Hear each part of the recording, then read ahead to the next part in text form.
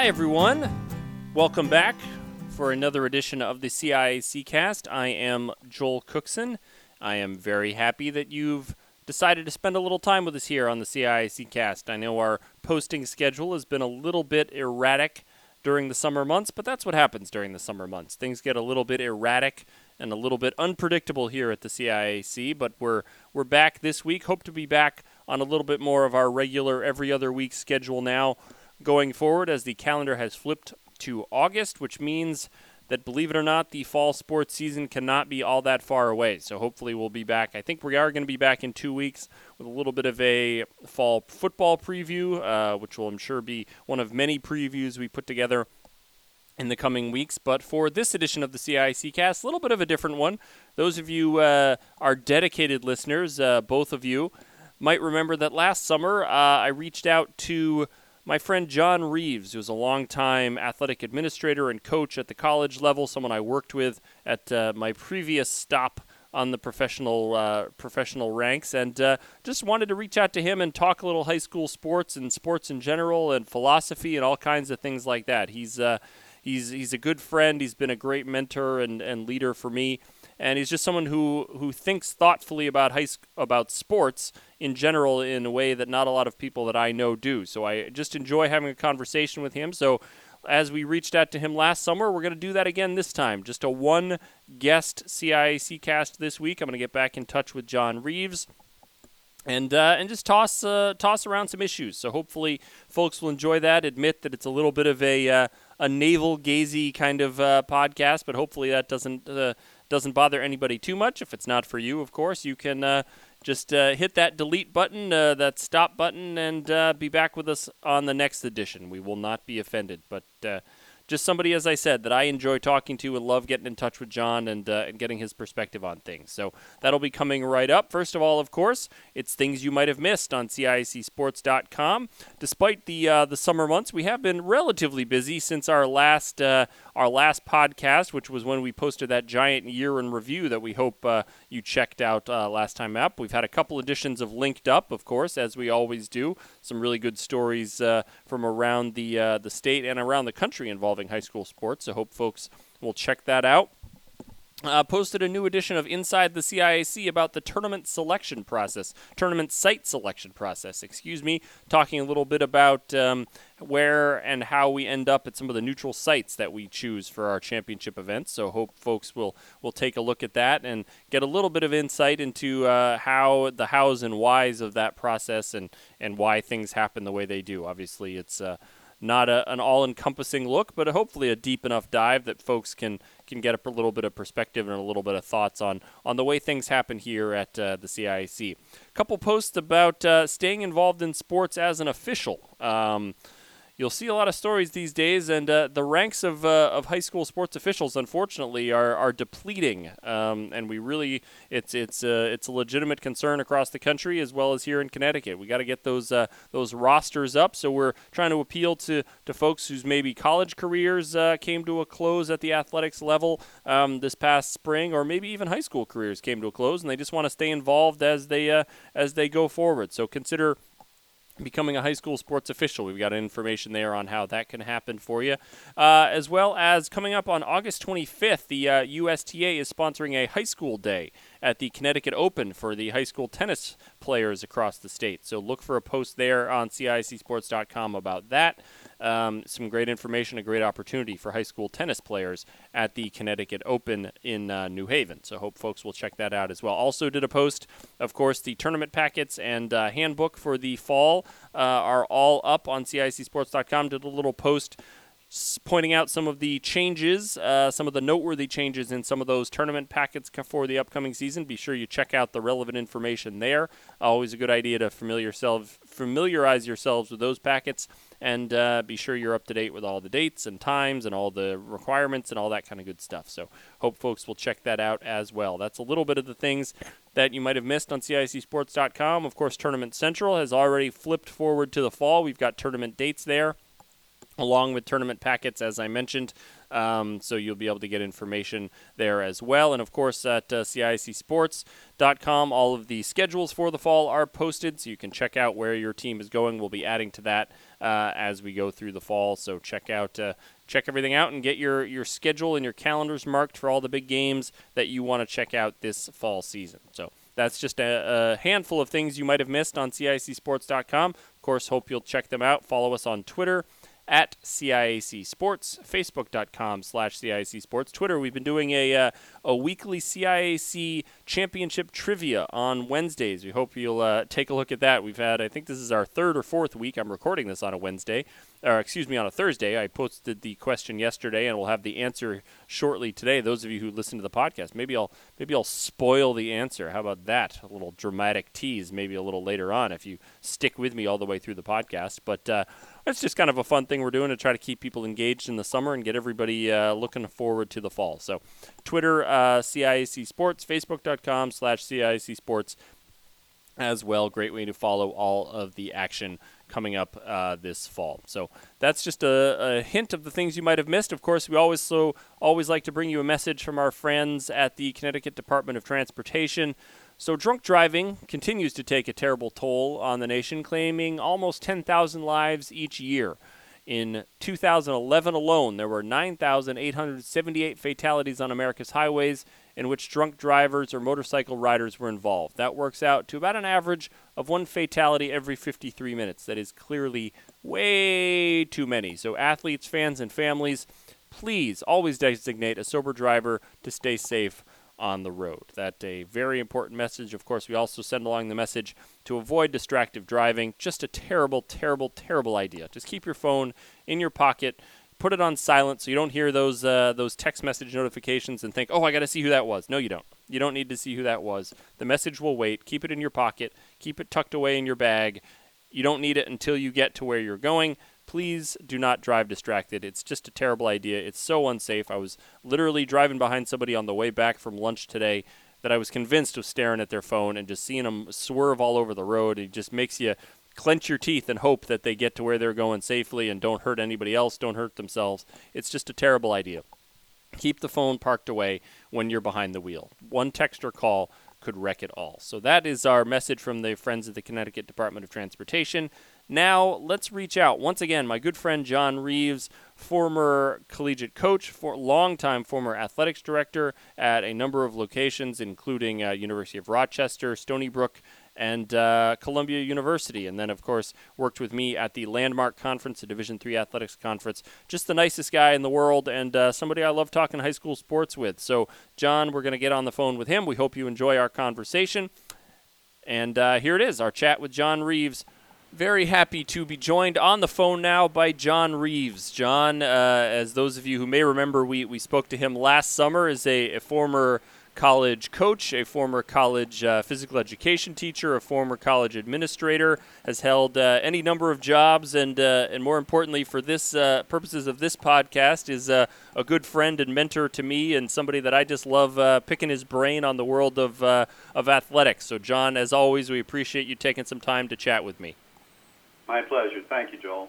So I just personally love getting on the phone with John Reeves and talking about whatever sort of issues or things that come to mind in the world of athletics, particularly in the world of high school. And as I said, college athletics is kind of where John's career was spent. But wanted to start out, and I know this is something that has been in your mind lately, as you've got some family members kind of going through this process. But some of the issues and challenges that exist in the world of youth sports today is sort of as they're structured now, and how they interact or conflict with high school athletics. What have you seen, John, and what are your thoughts on some of the challenges of navigating the kind of world of youth sports in this era? Where to start? That's a huge area. And one that provokes some concern on my part. But by and large, I want to make it real clear before I speak to the concerns, how important youth sport and high school sport is to young people. boys and girls, young men and women, because of the social, the physical, the psychological, the emotional benefits derived from that activity, and also what the activity in sport keeps youth away from, i.e., on the streets after school and doing things that could be counterproductive to their development. So let me start by saying everyone involved in youth and high school sport is certainly blessed to have the ability and the motivation to persist. So kudos to them and kudos to their mentors. My biggest concern as I see my grandchildren totally immersed in youth sport. I have 6 grandchildren, all of whom between the ages of 14 and 20, all of whom are involved quite deeply in youth sport and formerly in high school sport. Mm-hmm. My main concern now is, and it really came to light this past holiday season, Christmas and New Year's, when I attempted to reconnect with my family, all of whom are a distance away, and could never really get together with all of them.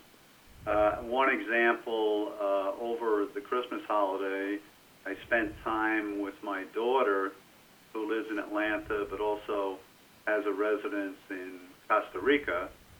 So I visited Costa Rica, and of course the family was segmented because of one of the children was involved in a soccer tournament that took place in Orlando. One of the girls was involved in a cheerleading competition that was in Virginia. So therefore, people would come and go. What that led me to was, in spite of all the wonderful things about youth sport and how important it is to the development of children, I was prompted, and my daughter advised me not to. I was prompted to write an article, hopefully for publication in one of the major media outlets, talking about, okay, this is a great thing, youth sport, but can't there be some limitations? Can't we avoid tournaments in Orlando on Christmas Day and on New Year's Eve? And can't we avoid tournaments on Sunday mornings where children could perhaps be more involved in the serenity of a Sunday morning, whether that be religious serenity or not, and family get-togethers on major holidays? Yeah. It just seems to me that, great, let's do it. No problem going all around the East Coast, or actually the country. That's an educational experience in itself. But let's put some limitations on it so we don't lose all semblance of family time. Yeah, no, I think that there's no doubt that that there's so many opportunities now available, and many of them are extreme, and that's sort of the challenge as our organization faces, and that maybe some of the criticism we face at times is that we do and put restrictions on number of competitions, and and if kids commit to being a part of their high school team, then they're not allowed to compete on outside teams during the season, and that's part of the feeling is that there needs to be some boundaries on some of these things, and whether or not those are all appropriate, we certainly won't administer that right now. But it does seem as though there needs to be some upper limits on some of these things, and one of the issues that really has become, I think, or phrases that's become such a hot button one of late is, topics concerning overuse, and kids, of a certain age, and whether it's just healthy for them to be competing as much as they are competing in some of these venues, whether it's high school sports and then, working out all the way through the off season, or whether it's, club teams that pick up immediately after the high school sports season. Is that something you would say you're concerned about, interested in? What's your sort of view on sort of the thought on overuse and from a physical standpoint, if not from a mental standpoint? Yeah, that's an excellent point, and one that I have given a little bit of thought to. It's kind of interesting. When I was a collegiate soccer coach, the purists, and I wasn't a purist, I'm being an American, at least, the purists felt that the ideal frequency and distribution of games, contests, was one a week was ideal. Mm-hmm. And then I get down to Florida to see my grandson play soccer, and it's not atypical for them to play 5 games in 3 days. Yeah. And I'm not a athletic trainer or a medical professional, but wow, I think this has to be looked at more closely. What is the implication when it comes to overuse and overfatigue and extreme dehydration, and all of these things are a concern, and I don't think they're being monitored that closely. So yes, I think it's an area, Joel, that needs to be investigated even further than it currently is. Yeah, you talk about that, the volume of competition, something that an opinion I've seen articulated, and I think it gets brought up a lot, prominently, I think more in basketball than in other sports, but sort of the idea of the club sport culture where you're talking about, 5 games in 3 days and that kind of thing, and how it de-emphasizes teams as opposed to sort of individual performance. That when you're playing that many games, maybe the result isn't as important, as maybe when you're competing with your high school team and you're more focused on the team goals. Is that something that you've seen or thought that is relevant, or is that something that's maybe just overblown and is just an easy criticism? What are you any inputs or thoughts on that issue? I'm not sure I'm going to directly answer your current question. That's all right. But in the notes you gave me beforehand, I looked at where you broached the subject of individual versus team accomplishments in youth sport and Mm-hmm. high school sport, and I kind of feel that we have a pretty good balance there, at least from what I have witnessed. I think that there's less emphasis on the superstar in youth sport. We're all aware of who they are when we follow a team. Right.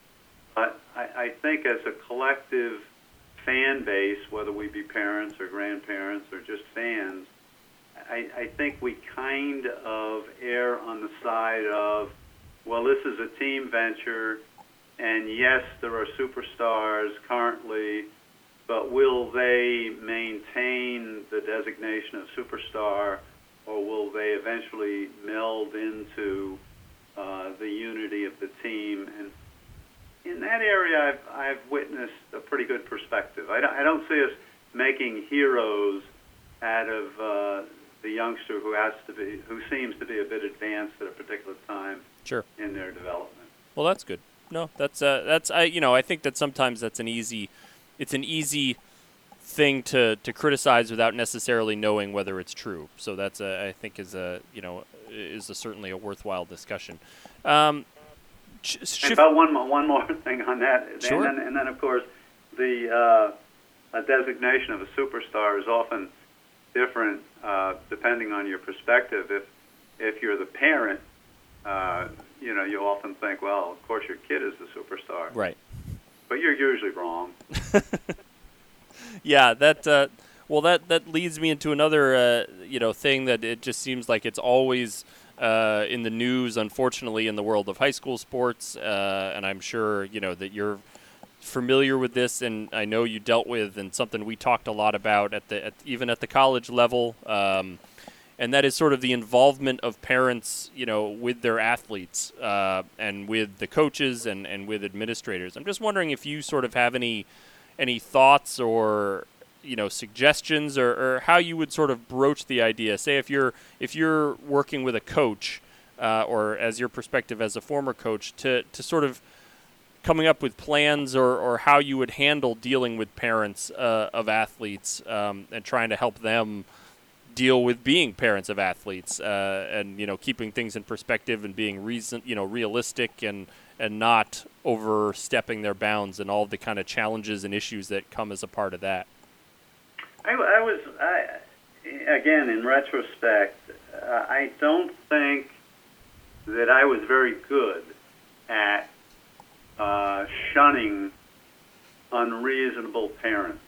I even at the college level, even at the highest level of college athletics, if a parent had something to say, I would listen, and then I would make the mistake of responding. Mm-hmm. And the moment you respond, you get into a dialogue that seems to create its own legitimacy when indeed it may not have legitimacy. Right. Some of my colleagues, I think, handled it in a better way, in that they set up a barrier, and it may sound cruel and it may sound unthinking, but between the student athlete, especially at the college level, and the parent, and would just not enter into a dialogue with the parent. Now, which was the better way? I don't know. The only thing I can say is if you start to get into a debate about playing time or ability or a recognition of a student athlete with their parent, you're pretty much in a losing situation because they are so focused on one individual that it sometimes doesn't make sense. And some of the parents that I dealt with were, very, very good at putting their thoughts down on paper. Many of them had a legal background, and you get yourself into a situation that I don't think is fair to the parent, yourself, or the student athlete. So, again, I think my colleagues who set up a barrier were probably better off. Yeah, I know we always talked about that was almost one area where you could use it as a learning tool for those athletes, and sort of say if you have challenges or concerns with your coach, it's your responsibility to handle them or bring them up yourself. That's and again, that's at a college level where you're dealing with a little more sophisticated, or mature, I guess probably is a better word, athlete, but it's probably true at the high school level as well, that, trying to ask the kids to approach the coach, and be their own mouthpiece, so to speak, rather than an adult is an excellent learning tool and is an excellent learning opportunity. And maybe that's when possible, try to keep those lines of communication open so that they can be learning opportunities for the athletes. I think you have your finger on the pulse of the correct answer. Deflect the dialogue to the folks that can really make a difference. And of course, you're gonna very often, in a sense, you're gonna put the student athlete at a disadvantage because you would think, given the experience and so forth, the coach is in a more dominant position. But still, in all, I think it's the way to go. Let them work out the problem, and you stay as far away from it as you possibly work out the challenge, and stay as far away from it as possible until or unless it gets to the point where a coach is, and they do, where a coach might become abusive or so authoritarian so as to cut off communications completely. And I think shame on the coach if that happens. Yeah. I'm always curious, and one of my favorite the benefits of athletics, the areas that you mentioned at the start of our conversation. You've always articulated those so well, and it's one of my sort of favorite discussions with you. I'm curious from your perspective. Again, this is sort of more as you're coaching. Did you feel like those benefits that you talked about, beyond obviously the skill development in a particular sport, were those things that you overtly tried to develop with your coaching, or you feel that they were more just inherent in the process? I'm just kind of curious as a coach or even as an administrator trying to lead your coaches, were those things that you again were directly sort of tried to address, or you just feel that they were more sort of the byproduct of coaching and education and teaching? Those guidelines, and I'll repeat them at the expense of being redundant: social, emotional, physical, psychological. Those are the characteristics that are most important in sport, in my opinion, more important than skill development. Yep. Those are the characteristics, the personal value that can be obtained through sport, and I focused on those characteristics constantly: social, emotional, physical, psychological, intellectual. Those are the benefits that are really at the crux of sport. Skill, yes, is very, very important, but to 99.9% of the athletes that aren't going to go a heck of a lot further after their scholastic or collegiate experiences, the takeaway is not the skill. The takeaway are the intangible values derived from sport. And that they were always my guideposts. And again, in retrospect, when you go back to your student athletes of 45, now 50 years ago, and you speak to them about what they gained from sport, and what they gained, if anything, from your, as a coach, mentorship, those are the intangible things that stick with them. It might be a phrase, it might be a halftime speech that was totally intangible, but those are the takeaways. Yeah, no, that's certainly what we try to emphasize as well with the high school sports participation, and that it's less about the achievement than it is the participation and the benefits that are derived from that.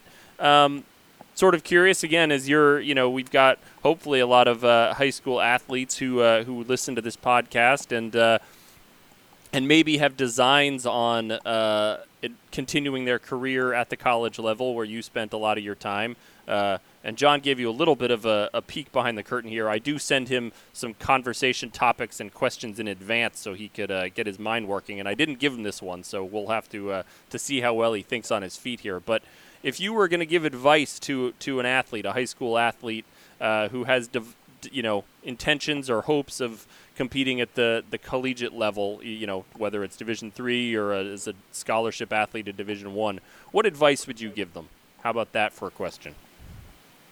That's a good question, and I want to answer it thoughtfully. And yes, you didn't give me a clue on this, but that's a good thing.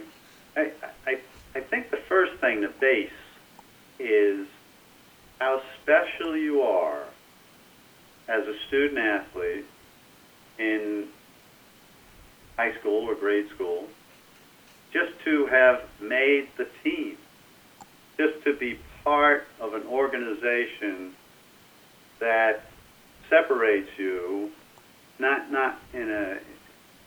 to be exclusive, but it's something everyone could benefit from. And then to attempt to bring that to a higher level in college, because rather than being out doing perhaps counterproductive things, but studies certainly not being counterproductive, but wasting time, perhaps getting in trouble, I think it's well worth your intensity and your focusing on your sport so that you can, at the very least, and the very least is a lot, participate on a college team and advance all of those intangible things that we've talked about that become part of your life both in college and beyond. So aspire, be motivated, don't burn out, and realize the value that you have and how special you are to compete on an intercollegiate team. So it's well worth the investment of time and energy. All right, that's an excellent answer for someone who was not prepared. So one thing I like, we've talked about, John has done this for a very long time, and I like to sort of offer the value of perspective and of time, and sort of ask him, is there anything you would have done differently or perspective gained over the course of your career, maybe looking back and seeing the sort of impact, as you mentioned, of working with athletes? Anything you would change or sort of perspective that you feel like you've gained over the course of your career? There's a lot that I would change. Although, with that said, I want to make it very, very clear that I had a very, very satisfying career, and it comes back to roost when you hear former players come back and indicate what the experience was worth. But what it would have changed was I would have listened more to my players. I remember 2 or 3 times in my career when things weren't going well, when at mid-season we might not have been where I had hoped we could be based on the talent we had and the cohesiveness we had. And once or twice, I can remember in my career letting my armor down completely and sitting in a room with 18 players in the sport of soccer and saying, okay, give me your best shot. What percentage of our failure at this particular time in the season is attributable to me, the coach?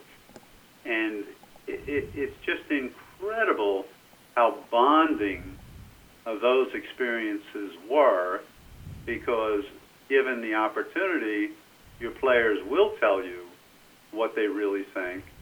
And it's something that might actually hurt initially, but in each case where I had done that, we have become stronger, and we have become much, much more successful. In each occasion, it was a turning point. Yeah. So one thing I would have done was let my armor down and allow myself to be an equal with my players, rather than feeling that I had to maintain this position on the pedestal, because to do that is a sign of insecurity, and we can all learn from each other. So that's one thing that I would have done differently. I also would have had the courage to treat players more individually, based on their personalities and the motivation that inspired them, and realize that all players aren't the same, and that the hardest part of dealing with players that way is sometimes the players perceive it as being a little bit favorable toward one player who may have a tremendous amount of skill, who may have practiced as a youngster 3 times as much as a player who on the college level was somewhat mediocre. And I'm not sure that in retrospect if it would have been that dangerous to give credit where credit was due and treat one player slightly different than the other. Yeah. But that takes courage, and it takes a buildup of respect among the entire group so that they understand what you're doing and where you're coming from and why you're doing it. Absolutely. One example that comes to mind is I was fortunate enough to coach an Olympic caliber, professional caliber player who was just very, very unique. And I forced him into the same routine that I forced all the other players, i.e. at the beginning of every practice, run for 5 miles. That in his case didn't do any good because he was in such superior physical condition anyway. It only did harm for him to run in cleats, halfway on grass, halfway on macadam, and a little bit of a justifiable flexibility there probably would have helped. Yeah. Who knows in retrospect, but it's something that I would have given more thought to if I had it to do over again. All right. Well, I'm not sure. I'm trying to think if. So this is something that, and I think you've hit on some of this, but the challenge of balancing sort of those benefits of participation that you mentioned with the sort of notion of competitiveness.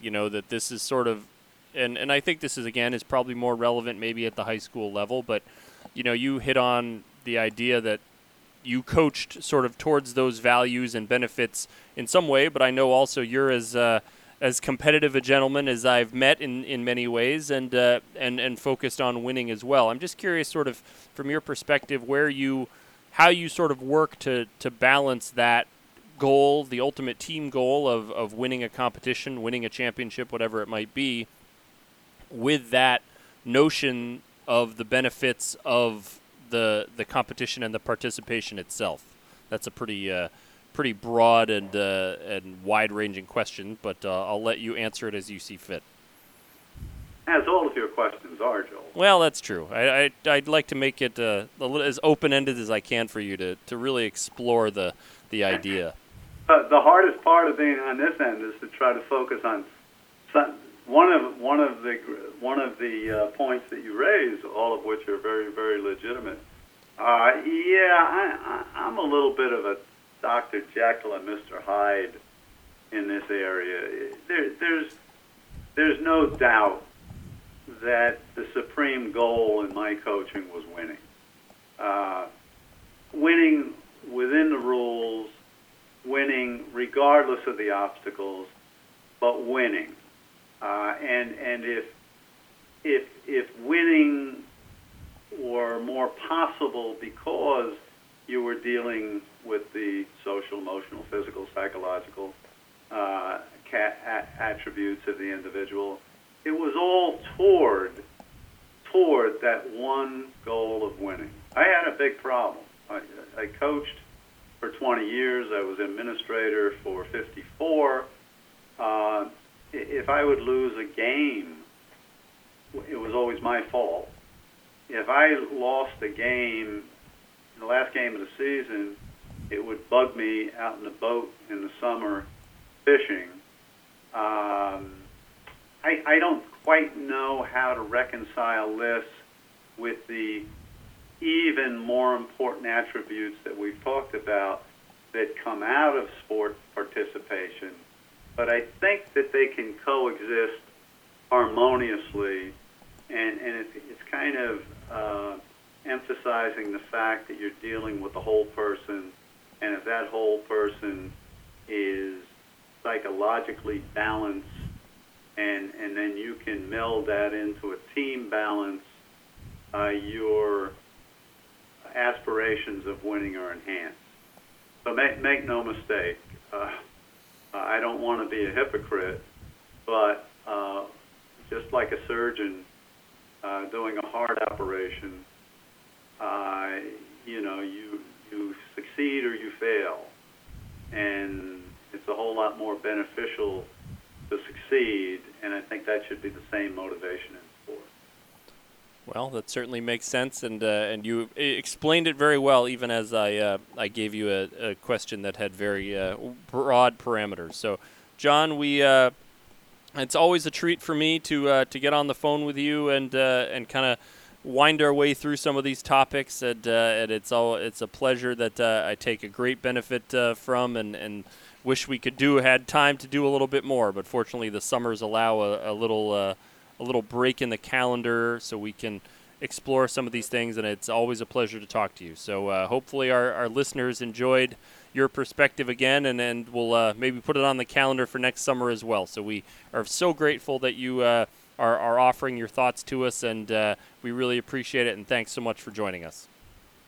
Thank you, Joel, and I look forward to next year's conversation, and also to mark how I change in my opinions over the next year. Well, that's you've got plenty of time to think about that out on the boat when you ruminate about whatever game you lost. So thank you. Okay, my friend. Thank you.